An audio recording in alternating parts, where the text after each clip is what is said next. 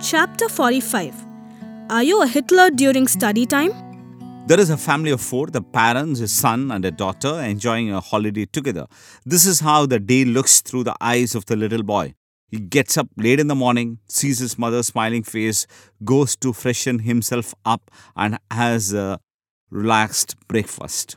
They decide to go for a drive. The father decides to clean the car and calls the children to join him. Both of them agree. While cleaning, father tells him about the past, how grandpa and he used to clean the car for hours together, and how the aroma of grandma's food used to make them sneak inside and disappear undetected with some of the delicious food, only to listen to her yelling at them later. The children enjoy the story, and the boy feels very close to his dad. Suddenly, his sister decides to spray water on him with a hose. He gets drenched. He pulls the hose from her and starts spraying her in return. Then they have some nice hot chocolate prepared by the mother and go out for a long drive. During the trip, mother keeps cracking jokes and they play some nice music. On the way back, they stop at their favorite restaurant. They have a nice lunch, return home.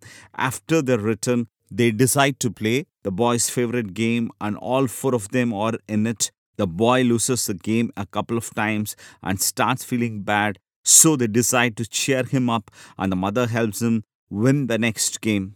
Around 6 o'clock in the evening, the mother asks the child, "Did you finish your homework?" The child says, "No." Then the father yells, "Study time," and the whole scene changes. The radio that is playing merrily throughout the day is switched off. The TV is also turned off. The house that was roaring with laughter a short while ago is very silent now, as if something serious has happened. The father settles down on the sofa reading the newspaper with a serious look on his face. There is no smile on the mother's face either. The boy's sister sits at the study table quietly and does some work. Even their dog sits noiselessly under the sofa. Everything looks gloomy. The child feels thirsty and asks permission from the mother to get up for a glass of water. Mother starts yelling at him. Whenever you sit down to do your homework, you feel thirsty and you want to go for the toilet. She is not the same loving mother anymore. She looks very angry. What kind of impression do you think your child will get? The same people who were so nice and loving just a while before has completely changed.